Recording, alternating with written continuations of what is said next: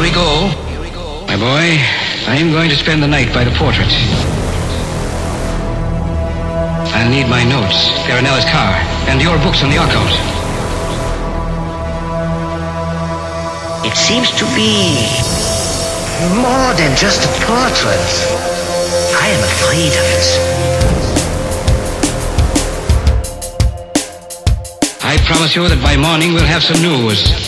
We'll know exactly why they're all afraid of the Midnight Horseman.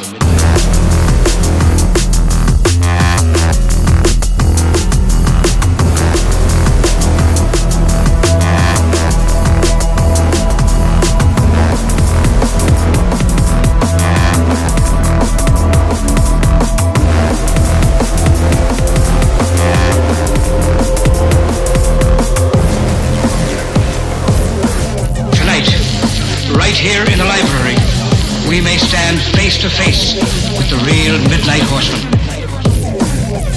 What happened to the heat? Do you feel a chill? Since you mentioned it, yes. They're all afraid of the Midnight Horseman. You're heading for trouble.